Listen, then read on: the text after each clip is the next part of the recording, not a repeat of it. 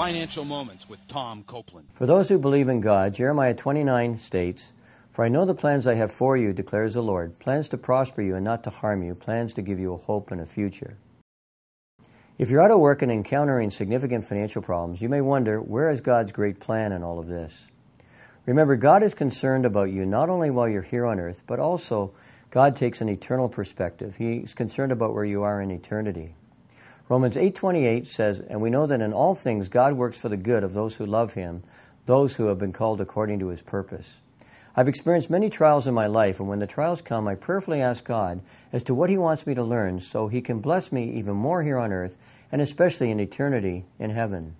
For the Christian who perseveres under trial, 1 Peter 1:6 says, "These trials have come so that your faith, which is of greater worth than gold, may be proved genuine." To learn more, check out CopelandFinancialMinistries.org.